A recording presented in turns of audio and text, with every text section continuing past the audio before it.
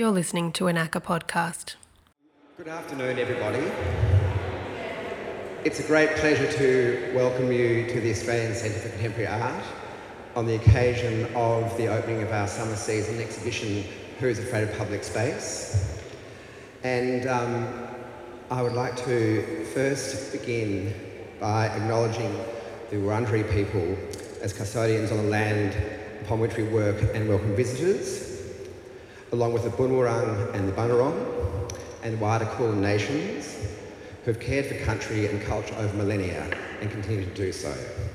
And we extend our respect to elders and ancestors, past and present, and to all First Nations people who join us this afternoon. Who's Afraid of Public Space is a multifaceted project of exhibitions and programs exploring the role of public culture, the contested nature of public space, and the character and composition of public life. The exhibition continues ACCA's Big Picture series, which explores contemporary art's relationship to wider social, cultural and political contexts. The exhibition is organised according to a dispersed, distributed structure, encouraging a polyphonic and polycentric understanding of our increasingly complex public realm. Taking place here at ACCA over the summer months until the 20th of March, the project also extends across Melbourne with events and projects in the public realm and a series of satellite exhibitions in collaboration with cultural partners. The exhibition here at ACCA has been developed in dialogue with a diverse group of advisors and collaborators who we'll be hearing from today, and to whom we extend our sincere thanks. I'd also like to acknowledge co-curator Miriam Kelly and Annika Christensen, who can't join us this afternoon, as well as Public Programs Coordinator Bianca Winatha-Putri, who has organised this afternoon's talks. We'll be starting here in the gathering space, Naji Jambana, and then we will be continuing through the other galleries. So if you don't have a seat now, we will be itinerant through the afternoon, but if you do need a seat, we do have stools available for you in the foyer. In addition to hosting displays of artworks and new commissions, ACCA's 4 galleries have been designed to reflect on the role of the art institution as a civic space for gathering, discussion, education and discovery, providing a conversational starting point for themes within public space. As we will see today, the exhibition also invites you to explore beyond the gallery and back out into public space through exhibitions off-site. So it is now my great pleasure to introduce our guest speakers for today, starting off with the keynote commission of this exhibition, The Gathering Space, Naji Jambana. The idea of Naji Jambana was developed by senior Bunurong elder Nawi Carolyn Briggs AM and Palawa built environment practitioner Sarah Lynn Rees. Nawi is founding chair of the Bunurong Land and Sea Council and custodian of the Yalukit Willem in Biranga. She is Indigenous Research Fellow in the Wominjeka Jambana Indigenous Research Lab, Faculty of Art Design and Architecture at Monash University. Nawi has also been chair of ACCA's Yalingwara Advisory Group, and we are honoured to count her as an associate elder. Sarah Lynn Rees is associate and lead Indigenous advisor at Jackson Clements Burrows Architects, is a lecturer at Monash University, and program advisor and curator of Black Architecture series for M Pavilion. Sarah is director of PALA, Women Equity Architecture, a member of the Victorian Design Review Panel for the Office of the Victorian Government Architect, and co-chair of the Australian Institute of Architects First Nations Advisory Working Group.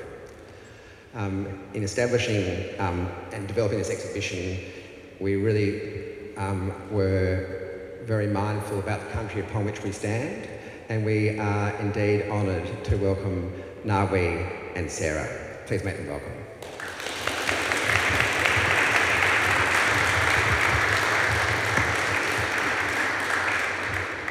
Thank you, Max, and thank you to ACCA and everyone involved in making it happen.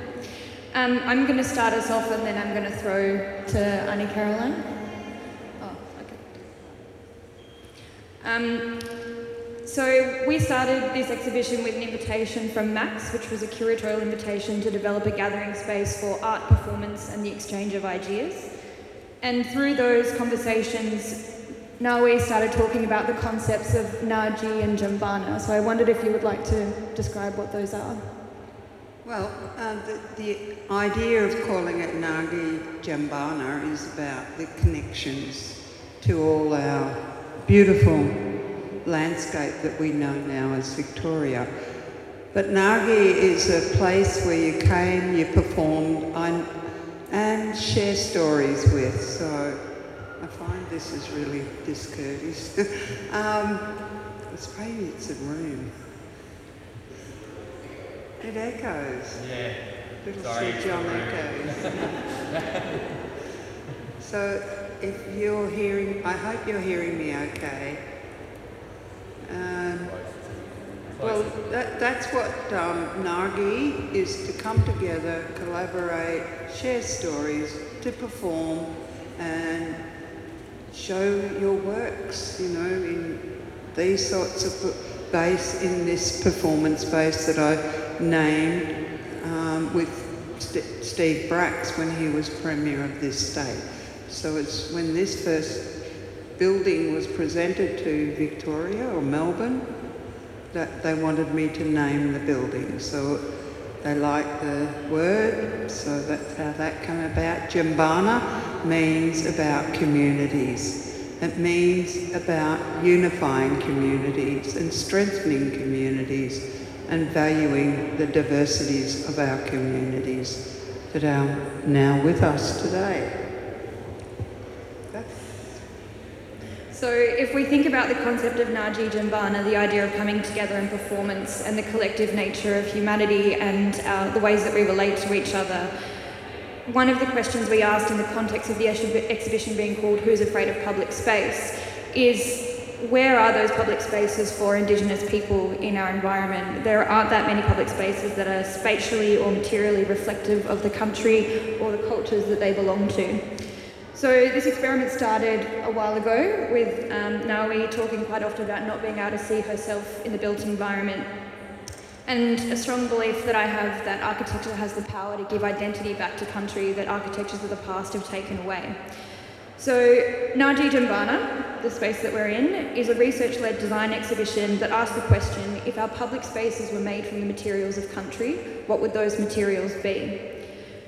So I work in architecture, so in a design space that's in a gallery, so free from building regulations, engineering requirements and statutory rules, and low behavioural practice, we sought to explore this question through the layering of data and research and knowledge to understand what the material identity of country is.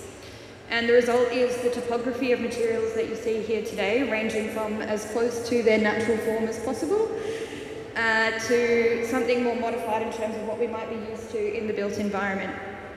The criteria for a material to be included in the exhibition was that 1, it must be Indigenous to Victoria, and 2, if a material is a new material formed from component parts, then at least one part of that material had to be from Victoria. So you've got glass, which is made from sand from Lang Lang, and you've got clay, which has got, you've got ceramics, which are made from components from all over Victoria.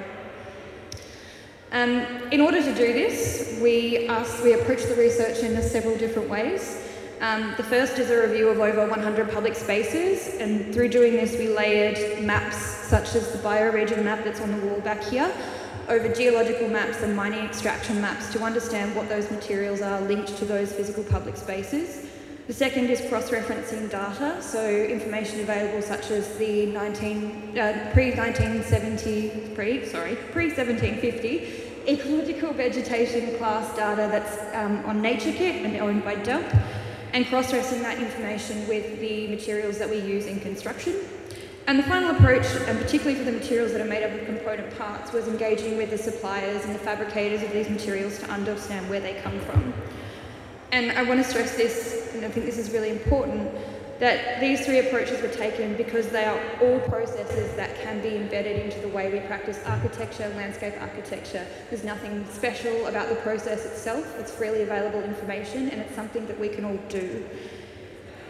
In parallel to everyday life, the materials that are in this space and how they're perceived is in the eye of the beholder. So is it a question, are they a product Is their worth limited by their performance and their ratings? Are they alive?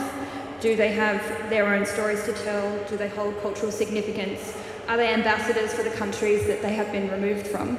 So I thought I'd ask you, Annie-Caroline, what do you think about the materials that are in this space? What do they mean to you? What comes from country? And it is about the diversity of country. That even the textures and the colours that is demonstrated in all these organic materials and also products that are being constructed. And what it does is remind us what we don't know about country. You know, I think about the built environment that I'm now a part of today, but there's no presence of where we are. So that was one of our big long conversations that we had, and I think this was a part of your lead to go forward in your role as an architect. And when I'm working with my students who know nothing about this country, all have some understanding the basis of space and trying to formulate a construction or a site that would be appeasing to me or to my community, to demonstrate that they've taken on board the ecology of the environment, or this. I wanted it different to any other. I was disrupting. I wanted to disrupt Melbourne. It's about disrupting and taking some sort of ownership about place. And the young people, their first year, and they decided to create something that would be built in a way that met the needs of our communities and not these structures that are imposing on all of us. So it was something, and that was their first year, so can you imagine what this could go on? And these are the sorts of things. I know, I get that they understand space, I get them, they understand, but it's also about what's in place. And these are objects that have been removed from place to give you the context of what you see out there and how they're formed in today's materials or matter that aesthetically pleases all of us, not me. But, you know, it gives me some comfort. There's always these blockages when you're travelling through country.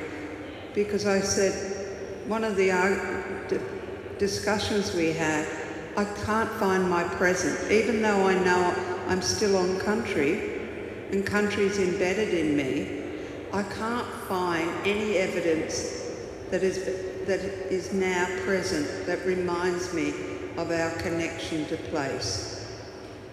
Which is something that we should change through architecture and design, fundamentally. I think every student would benefit from having you as their teacher at some point. So in conclusion, unless Annie-Caroline wants to say something else after this, I just want to note that we've limited the inclusion of text in the gallery space, and that's intentional.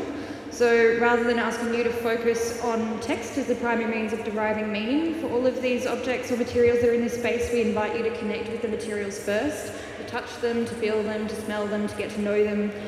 And then if you're interested, there's a research or an interim research document available on the website page for this space in the gallery. And I also want to acknowledge that the physical materials that are in this space don't represent every material that's been found so far through the research, or not found, identified. And there are likely to be many more that can be identified over the course of the exhibition, and that's one thing we invite all of you to do. If you know of any materials that aren't represented here, or of any fabricators or suppliers that are creating materials from component parts from Victoria, we invite you to put those forward. There'll be a form on the website, I think next week, that will allow you to send through that information so that we can build this research and the catalogue of information about what are the materials of country and what is their identity, and hopefully in the future, in future research projects, what does that mean culturally for the people who are the traditional custodians of that place. So I'm done, but would you like to add anything? I'm done, but would you like to add anything else? I'm just thinking, if you think about when you go around these objects that have been removed from country that were in situ. But even to the point that you look at that map and you will see even the colours will be resonated in these objects. I don't think you think about that even when we build a building or build these beautiful skyscrapers that inform us that this is Melbourne. But think about where they've come from. They were once in situ. It talks about country being a living, breathing entity. And these were objects of that. So they're living, breathing entities. But now they move, they're stagnating. But I suppose culture and country moves just like the land that we're now a part of. So nothing stays the same. So, and that's evident. So I hope you enjoy the presentation and the objects that a lot of research that this young lady has taken on in partnership with ACCA. Got to remember where I am. And this beautiful space that can inform you how objects are still a part of something what lived. It was a living part of our work. Thank you.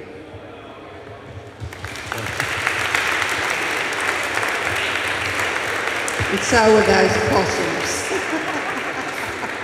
Thank you, Nawi, and thank you, Sarah.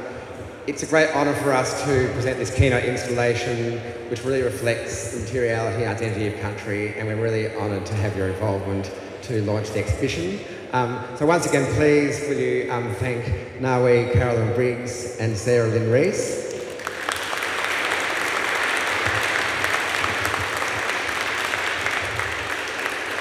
And we now invite you into Gallery 4, the hoarding, where we will introduce our next guests. We'll be in slightly tighter proximity, so if you please will continue to wear your masks and to share the space carefully with one another. Thank you. Hello again. So in addition to projects and works that are on display within ACCA Galleries, Who's Afraid of Public Space extends across the city with 16 off-site projects which have been programmed both in the lead up to and over the course of the exhibition. And 8 further satellite exhibitions which are being developed in collaboration with our cultural partners, to whom we're especially grateful. So there are satellite exhibitions programmed with Abbotsford Convent, Arts Project Australia, Black Dot Gallery, Bus Projects, Chunky Moves, City of Melbourne, Footscray Community Arts, Metro Tunnel Creative Program, Moreland City Council and Testing Grounds, as well as a host of shopkeepers, local government and other contexts. So this space, the project space, is titled The Hoarding, and basically it brings together or sort of aggregates a whole range of works or documents or references to projects taking place beyond the walls of ACCA. It's been brought together and designed with sibling architects, and we're really delighted to welcome Timothy Moore and John Tanner with us this afternoon to discuss the project further. Basically, we were keen to bring together works to represent the kind of energy of the way that artists are engaging with public space. In a way, it's a collection of urban fragments, and but to make sense of that, we really required the intelligence of our collaborators, and we're really delighted to work with sibling architects. They're a practice who I'm sure you will be familiar with their work. Their work extends across an array of public and private contexts, including civic projects across Southeast Australia in Bega, Benalla, Bellingen, Melbourne, Sydney, Torquay and Wangaratta. Their interest in civic architecture and sort of civic spirit extends to participating in exhibitions and exhibition design, which are important sites of experimentation for their practice. Sibling have exhibited or have undertaken exhibition designs across the globe, including in the Korea Heritage Trust, the Istanbul Design Biennial, the National Gallery Victoria, and the São Paulo Biennale. So it gives me great pleasure to hand over to Timothy Moore and John Tanner who will speak about the thinking behind the hoarding. And I also just wanted to note Timothy's role on the curatorial advisory group for Who's Afraid of Public Space. So welcome Timothy and John.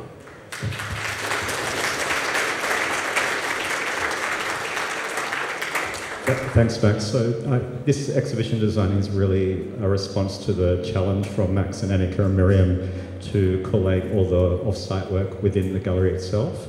And I guess the strategy behind this project, we could call it just in time. And I mean just in time because we didn't have much time to do this, so we're looking at proprietary items that you could find off the shelf, but also if anyone in the room works in the construction industry or the built environment at the moment, it's very difficult to get hold of materials. So really working within the constraints of global supply chains in how we put this together. I guess the other notion about this strategy of just in time was we didn't have the time to develop deep relationships with the artists or the artwork or the content. So we really came up with a strategy or a formal strategy to create new relationships with the work. And so then the idea of flexibility and an idea of temporal association of objects became quite interesting. And then what it sort of dealt into was its idea of the wall of everything, or the hoarding, what it became known as. And to develop the hoarding, we wanted to speculate on a type of kit of parts or a system that used a type of architectural language or a way that would enable flexibility in displaying the 2D, 3D, 4D content, of which we were just gradually, iteratively coming aware of.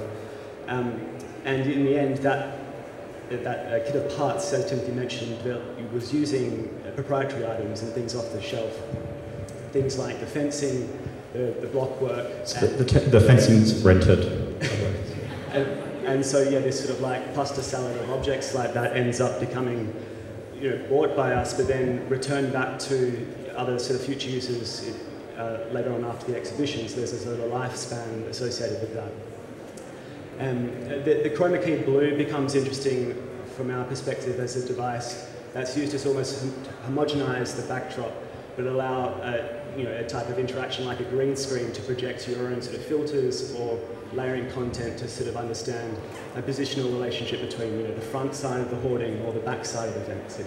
So it's like what side are you on in that respect? Yeah, so there's also, I guess, an implicit with the hoarding. Implicitly it's about collecting things as well. But for us, that was relational after making the work. We were really interested in hoarding these construction materials into this kind of tableau vivant that would then kind of evolve and go off into the city. But also we're interested in the hoarding because often when you talk about public space, there's a focus on that space itself, but we think that commercial and private spaces also help make good public spaces. So we're kind of interested in that kind of borderline behind the construction hoarding and as much of engagement with property and land and ownership in the private sector as much as that contributes to public space delivery as well. That's it.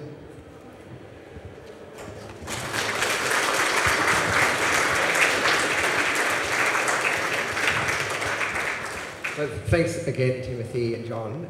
It's been a great pleasure to work together. It really does, I think, bring together the energy of the project, reflects on the nature of public space as a kind of collage, and we're very interested in the exhibition as a kind of polyphonic experience with many different voices, and I think that's very brought to the fore in this representation. We now invite you to proceed into Gallery 3, where we'll meet Stephanie Parnas, who will introduce us to the reading space known as the Common Room. So thank you very much. Welcome to the reading space, also known as the Common Room. It's been designed and curated by Nicola Cortese, Lauren Crockett and Stephanie Parnas, who joins me this afternoon. Unfortunately, Nicola and Lauren are an apology for today. As collaborators, Nicola, Lauren and Stephanie were invited to think about libraries and the possibility for a public resource room within an exhibition about public space. The contents of the reading room have been collated in the lead up to the exhibition by donation and loan for a public call out, and also a partnership with the Melbourne Art Library, and donations to the library will also form a legacy and will be given back to the Melbourne Art Library, so it has a longer term sort of civic legacy. You're welcome to continue to recommend publications for this room over the course of the exhibition, which you can do online at aca.melbourne or by speaking with our wonderful gallery attendants or any of our friends and collaborators. It's a pleasure to introduce this afternoon Stephanie Parnas. She's an architectural designer, educator and researcher, and is here to speak to the project today. So please welcome Stephanie.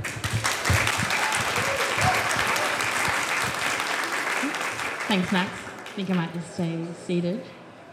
So before I begin, I'd like to acknowledge that this project was undertaken on the unceded lands of the Woiwurrung and Boonwurrung language groups of the Eastern Kulin Nation, and I wish to extend this respect to any First Nations people here today. So welcome everyone to our reading space, the Common Room. It's incredible to be physically present within this room together today, celebrating the incredible work that we see across galleries here. My name, as Max mentioned, is Stephanie Parnas, and this project was designed in collaboration with Nicola Cortese and Lauren Crockett, who sadly are not able to be here today. Our intention for the Common Room was to create a space that encourages slowness and a sense of agency over a shared archive. This archive forms a reading space of physical and digital resources that reflects the public's interpretation of the prompt, "Who's afraid of public space?" This project began with an interest in the ways in which physical spaces can provide their own incentives for collective maintenance by fostering a sense of autonomy and ownership in the people occupying it. This is particularly rare in public or institutional settings. We have always found the most engaging projects to be those that had an informality, comfort, and a sense of possibility to the way that they could be reformatted or reimagined by those using it. Our brief was to design a reading space, and the act of reading itself is intrinsically linked to time. So our core intent for the design of this space was to invite people to spend more time and to feel welcomed to do so. Lauren, Nicola and I have been collaborating for 5 years, predominantly through the co-founders of the architectural publication Caliper Journal. The journal has published 9 issues to date, with contributions from hundreds of individuals in Melbourne and beyond. Each of the issues of Caliper has a specific thematic, and as editors we work to bringing these voices together into artefacts that contained a multitude of ideas, often at odds with one another. Together we have developed an editorial approach that focuses on the creation of platforms that put together the contributor to the forefront in dialogue with others. The reading space is a spatial realisation of our editorial approach, an infrastructure that is designed to be reconfigured, added to and archived through the collective agency of the public. The contents of the collection have been nominated by members of the general public through an open call for resources. We understood that our personal curation of the resource collection as 3 individuals could never dream to capture the diversity of the ways that people inhabit, experience, catalogue and remember public space. By reaching out for public contributions, we not only wanted to capture these varied perspectives, but create an invitation for the gallery space to be shared by anyone who took the time to contribute. Contributions can be seen as personal reflections of inner knowledge that are generously shared with a larger public audience. The reading space hopes to provide a platform for knowledge exchange and dissemination.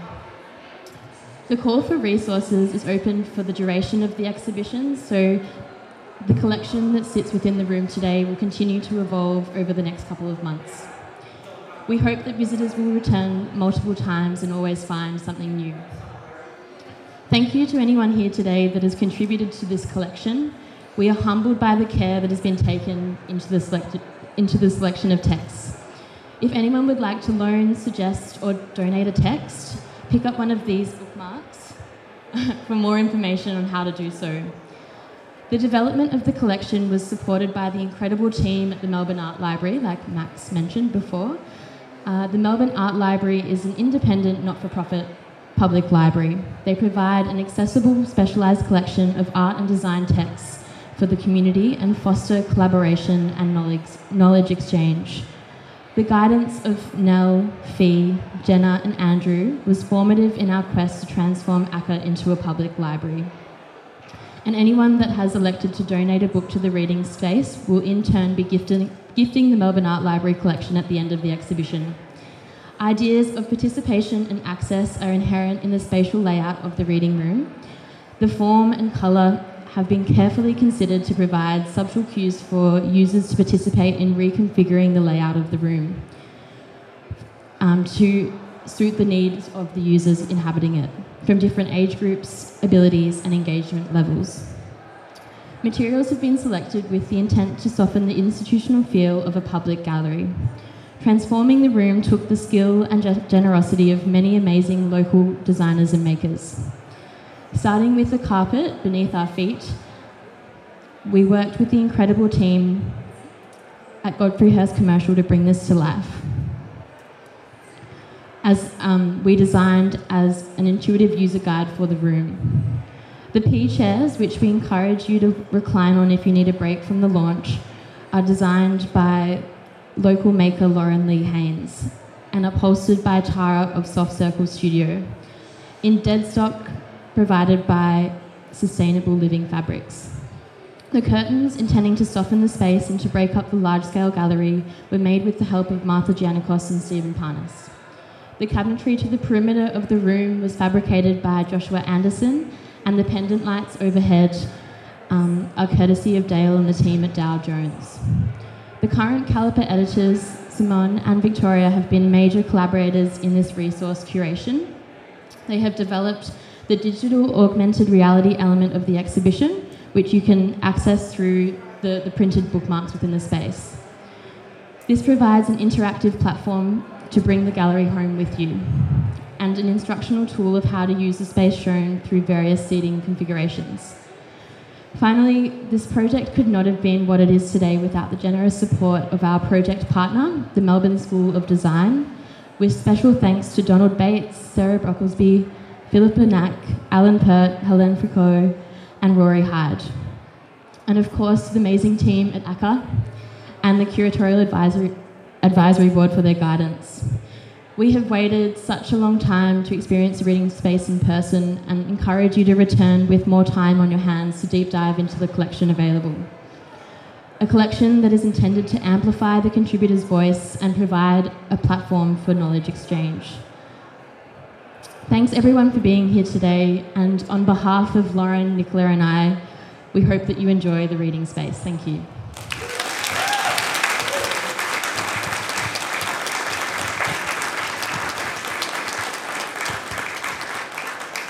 Thank you so much, Steph. We're delighted to be able to have this space available already. It's become very popular amongst the staff as a kind of lounge and gathering space, and it's also a space that's available over the course of the exhibition to be booked for small groups, readings, meetings, tutorials, book groups, whichever. So we're very, people are very welcome to activate the space over the course of the exhibition.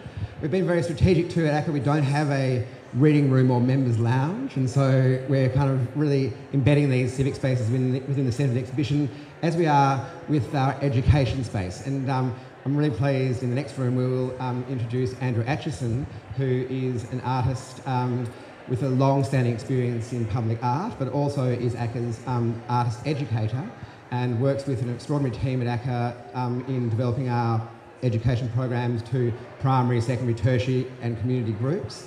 And we've actually embedded the fourth space is the education space, creating art in public. And so really pleased to introduce Andrew Atchison in the next gallery.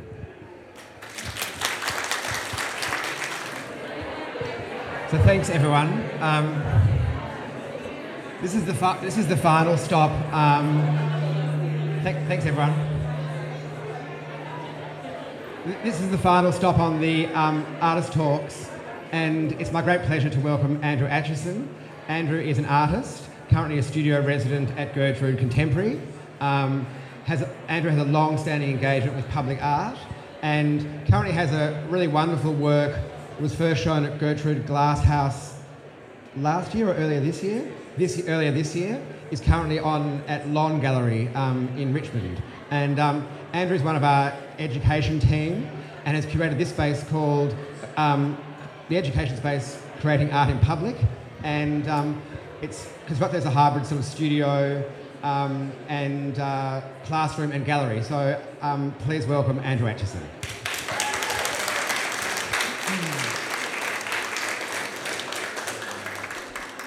Thanks, everyone. It's great to see so many people here. It's a little overwhelming, but it's great.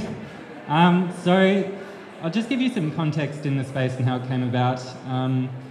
Max gave me the brief to kind of develop the education space, and it started with the idea of a design, and I thought beyond the kind of structures that the students would use when they're in the space, we could have artwork and we could exhibit their work. So what we've ended up with is a kind of hybrid. So on this wall over here, we have 13 artists are represented through either propositional works for realised and unrealised public artworks or artefacts from public artworks that have happened in the past. And the idea with each of these works is that they're very rich learning objects within this framework, but they're not the artwork themselves. So everything is a document or an object drawn from the broader process, and it bounces students and people who view them back out into public space, which is kind of part of the whole idea of Who's Afraid of Public Space. In the centre of the room is kind of the studio zone. So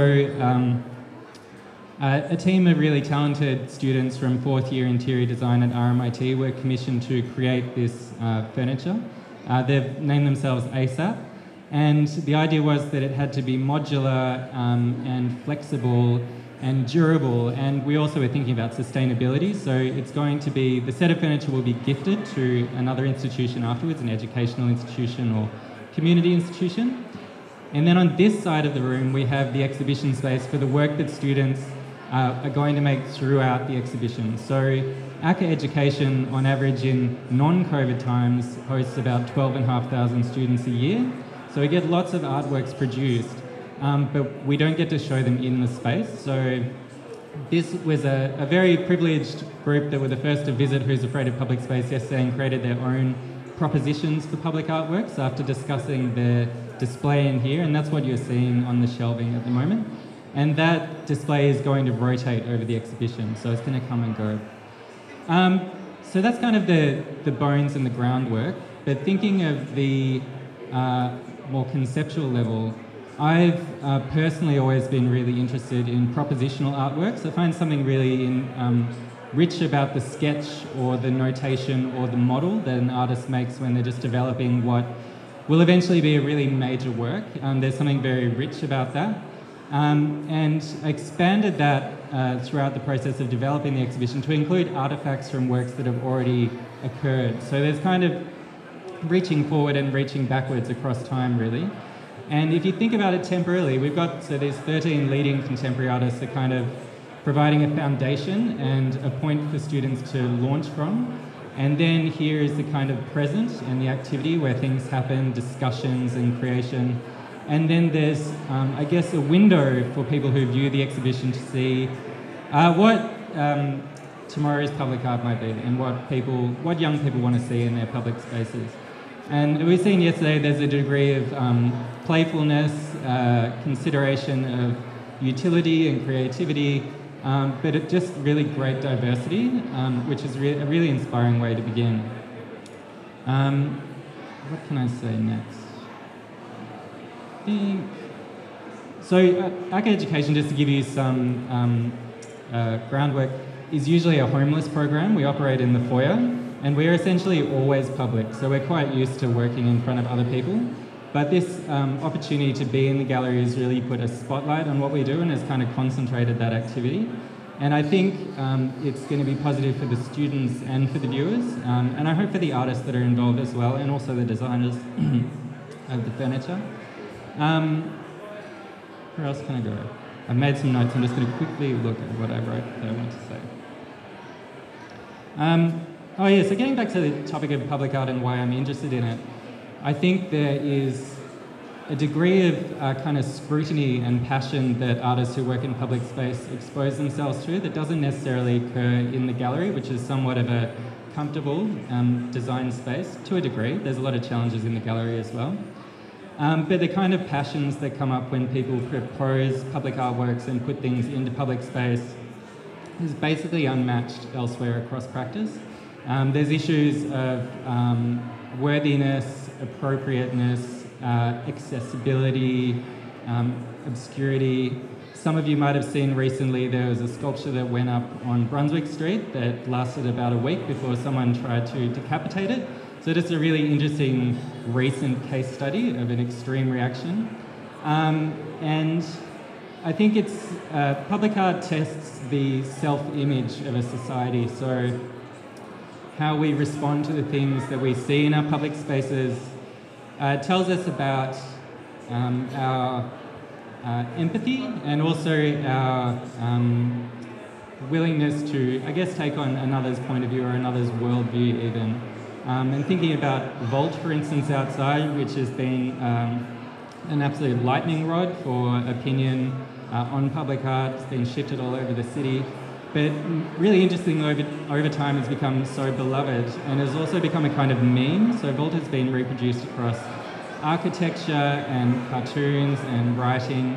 And there's a work in the centre of the exhibit that is by Eugenia Lim. And it looks very much like the maquette for Volt, but it's actually a bracelet that was worn by James Andrews as part of a performance that was part of Eugenia's broader project, The Australian Ugliness, which itself was looking at Australian architectural and public culture and the kind of insensitivity to environment and surrounds. And I think it's just a nice case study because each of these objects works as a way of showing students different ways to approach working in public space, but beyond that material, practical encounter, there is also a much deeper dive that you can take into each work that takes you into entirely different conceptual space. So I'm kind of hoping that the diversity of works will suit the diversity of artists, I guess, is the main part. I'm not sure what else I should say. I think it's there's a lot going on in here. I'd love to talk about every work in the show. Don't have time, but I'm going to be around all day and I'll be happy to talk to anyone who would like to. Thank you. Thank you so much, Andrew. As you will have gathered from Andrew's brief introduction, the education team do extraordinary work. It's really transformative for audiences and the students who participate, and we're really excited to see that unfold over the course of the exhibition and indeed to be welcoming people back into the galleries again. So that concludes the artist talks. There'll now be a sort of 25-minute break and hiatus, and then we'd love to welcome people back into Narji, Jambana, the gathering space, just for some official sort of words of welcome and launch at about 3:20. So thanks so much for joining us, and thanks again, Andrew, and indeed all participants. And thanks, Bianca.